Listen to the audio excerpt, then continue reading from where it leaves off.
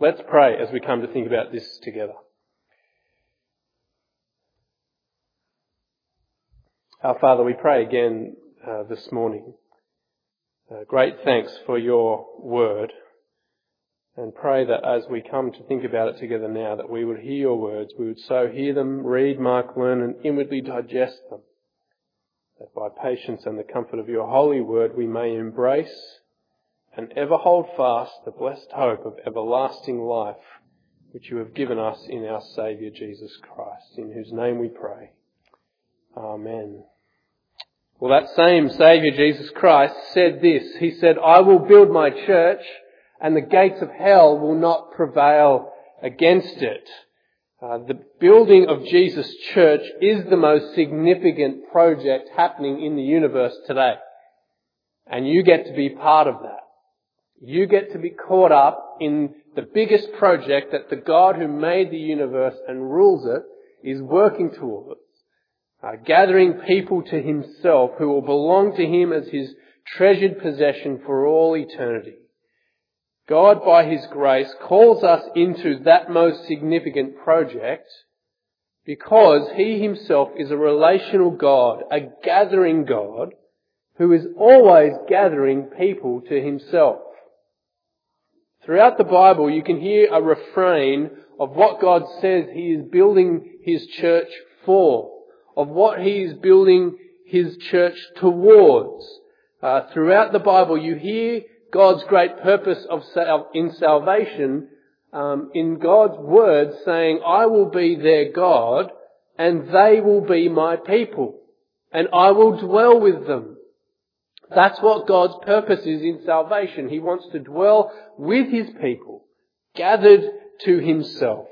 From Genesis, Exodus and Leviticus to Ezekiel, Jeremiah and Zechariah, to Romans, to Corinthians and Revelation, you hear that same refrain throughout the unfolding picture of the Bible. God says, "I will dwell with them, they will be my people, and I will be with them and be their God." So Revelation 21 verse 3, "I heard a loud voice from the throne saying, 'Look, God's dwelling place is now among the people and he will dwell with them. They will be his people and God himself will be with them and be their God.'" What is God's project in the world? What is he working towards? To unite all things under the kingship of Jesus and to gather to himself a people who will belong to him, be his treasured possession and enjoy him forever. It's a people from every tribe and nation and language who belong to his heavenly assembly. And we're here this morning because of that reality. We're here this morning in expression of that heavenly eternal gathering around the Lord Jesus. Because of God's project to gather a people for himself. That's why we're here. We get to anticipate, to enjoy, to look forward to express in a very real way this morning the eternal heavenly reality of Jesus' church. The gathering of his people.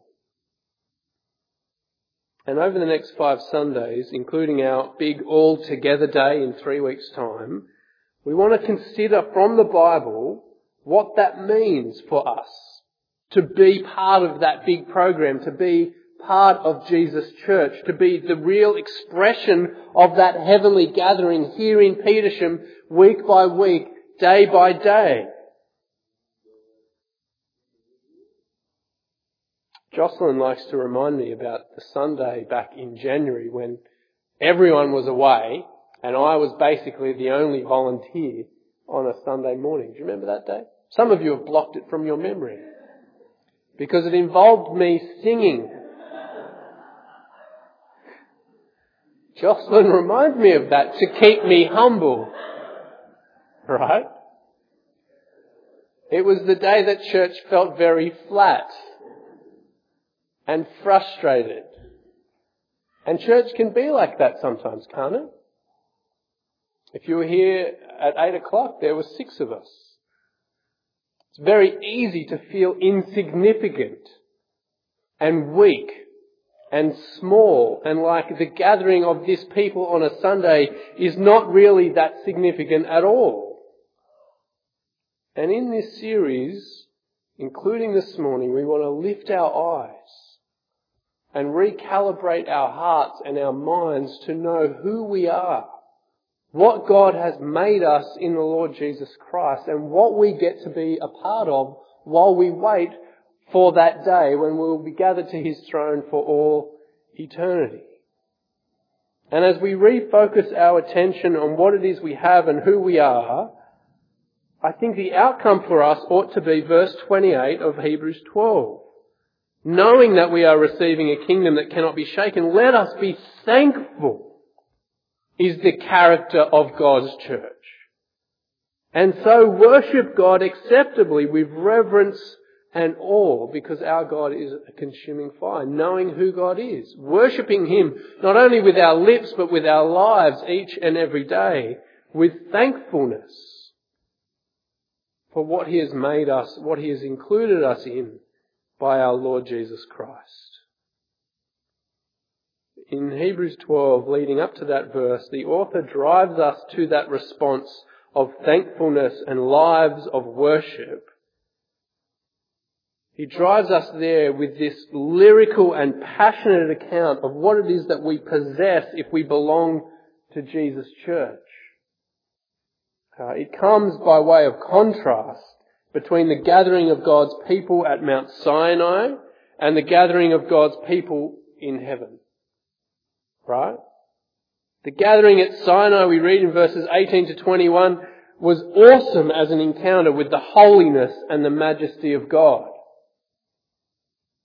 That God's rescued people, beloved by Him, gathered to Him at Mount Sinai, were nonetheless terrified because of God's awesome holiness and majesty.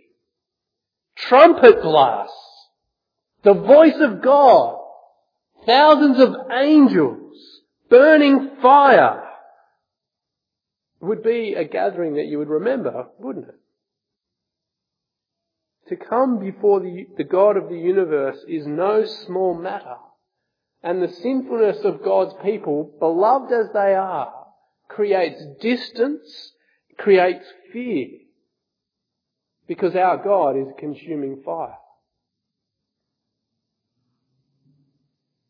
How wonderful it is then when we see the contrast for God's people saved by Jesus. Where that distance is removed, where fear is done away with, and is replaced with joyful thanksgiving.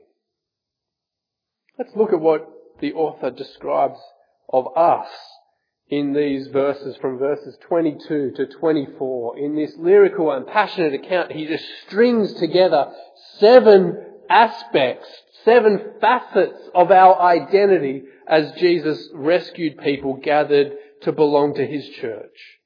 7 things. 1, he says, you've come to Mount Zion, the city of the living God, the heavenly Jerusalem. You've come to your true home, the place where God will dwell with His people. And we get to express that heavenly reality week by week whenever we gather, as we long to be gathered to Jesus around the throne of God forever. I remember some years ago getting on a Qantas flight in LA and stepping from the jetway to the plane, and the captain of the plane is standing there, and as you get on the Flying Kangaroo, this Australian captain looks at me and says, "Welcome home." We're still in LA, but I've stepped onto the Flying Kangaroo, and he says, "Welcome home." Confident in his own ability, I guess, to fly us to Sydney. Right? But we have that identity. We might still be here on earth, but Jesus has already welcomed us home, knowing that He will bring us safely there on the last day. You've come to Mount Zion, the city of the living God. You've come 2, to thousands upon thousands of angels in joyful assembly. It's a contrast, isn't it? The angels were there at Sinai, God's heavenly messengers. But when they were there that day, in the gathering of God's rescued people, they produced fear. Gathered to Mount Zion in the assembly of thousands upon thousands of angels in joyful celebration of God. That is your identity, taking part in the party of heaven. So even if it's just me standing up the front here in a very flat kind of way leading the singing on a Sunday morning, I am comforted by that, Jocelyn, because I know that we are joining our voices with the armies of heaven in singing the praises of Jesus. Worthy is the Lamb who was slain to receive glory and wisdom and power and strength forever and ever. We join in that joyful praise and celebration because of our inheritance, because of who we are and what we have in belonging, number 3, to the church of the firstborn, whose names are written in heaven. Jesus is the firstborn from among the dead, we're told in Colossians, so that in all things he might have the supremacy. And we belong to his church. And not only that, but we too are firstborn because we share in Christ in his inheritance. That in Christ we will inherit all things. The eternal kingdom of God. And our names are written in the Lamb's book of life. You know those terrifying moments as a parent where you walk into a room and you see just the lid of a permanent marker. And your heart starts racing and your eyes start darting around the room. Where is the permanent marker? You're looking at walls and furniture and carpets. And invariably there's one of your children has written their name in permanent marker, giving themselves away by writing their name on the wall, never to be removed, right? Jesus has written your name in permanent marker in his book of life to belong to his church, the membership roll of Jesus' eternal church. He's written your name in permanent marker.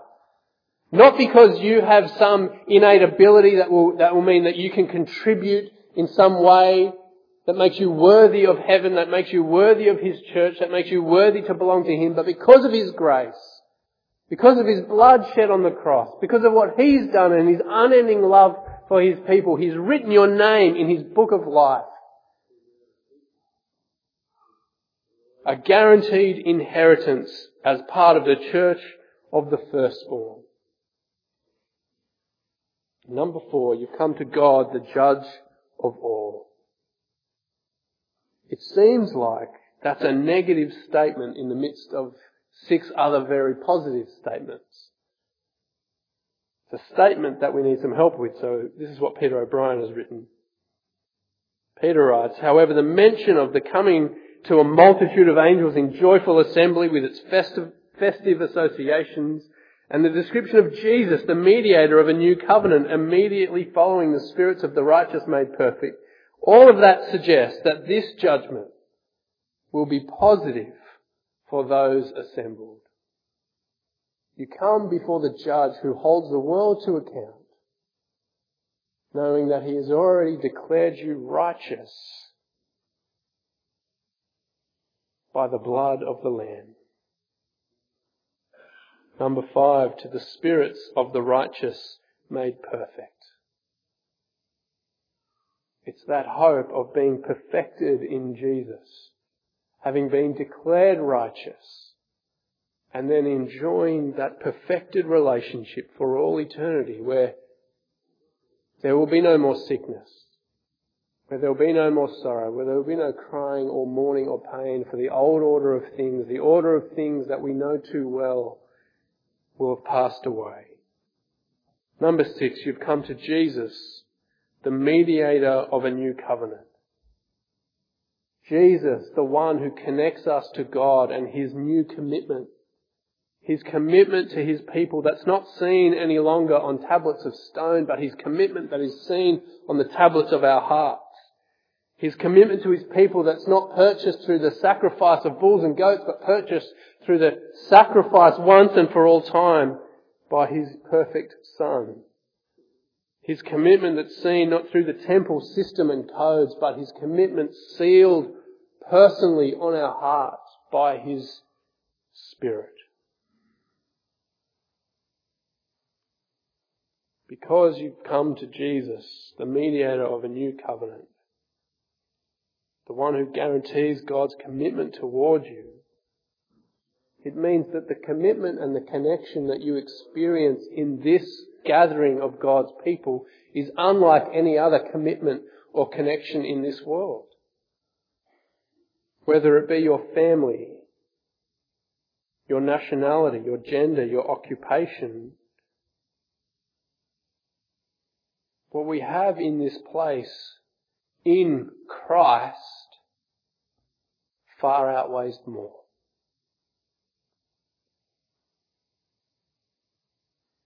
You have come to the sprinkled blood that speaks a better word than the blood of Abel.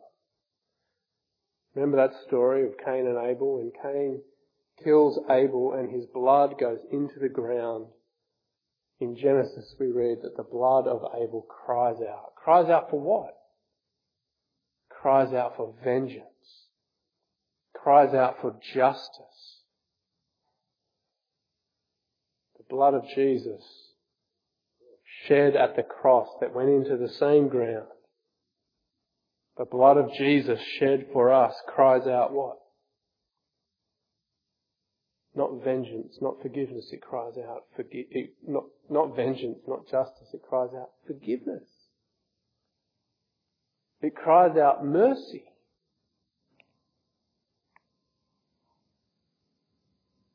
This is who we are and what we possess as Jesus' church.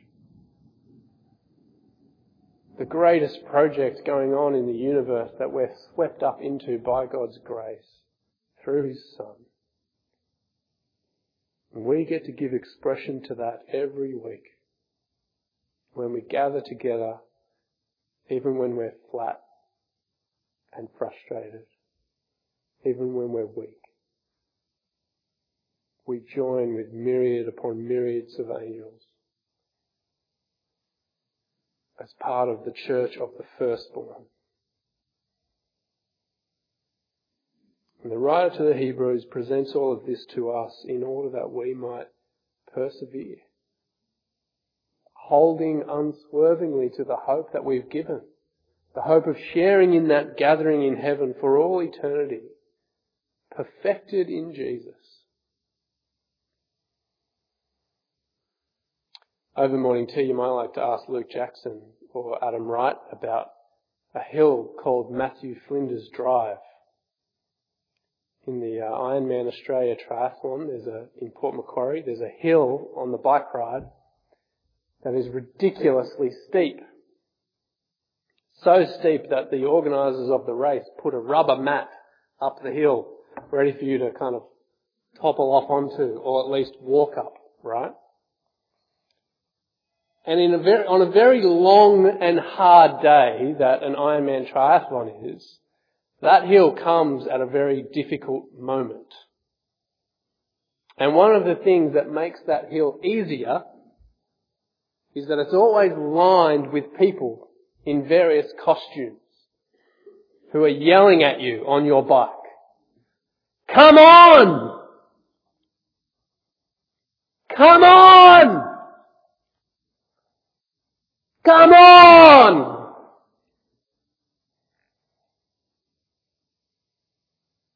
And for some who may not otherwise have made it to the finish, it helps them. And for others who would have finished, it helps them still, it keeps them going, it gets them stronger. The writer to the Hebrews presents all of this to us that we might be encouraged to keep going. That we might gather as Jesus' church each week to say to one another, Come on! Keep going. Look who we are. Look what we've been given. Look what we possess in Christ. Come on! Keep going. 13 times in this book, the writer says, let us. Let us encourage one another. Let us persevere. Turn with me back to chapter 10. To chapter 10, verse 19. I call it the Hebrews salad. It's full of all the lettuces. I've been saying that joke for 20 years. I still find it very satisfying. Let's have a look at the Hebrews salad, the lettuces. Verse 19 of chapter 10. Therefore, brothers and sisters, since we have confidence to enter the most holy place by the blood of Jesus, by a new and living way opened for us through the curtain that is his body, and since we have a great priest over the house of God, let us draw near to God with a sincere heart and with full assurance that faith brings, having our hearts sprinkled to cleanse us from a guilty conscience, and having our bodies washed with pure water. And let us hold unswervingly to the hope we profess. For he who promised is faithful. And let us consider how we may spur one another on toward love and good deeds, not giving up meeting together as some are in the habit of doing, but encouraging one another, and all the more as we see the day approaching. Amen.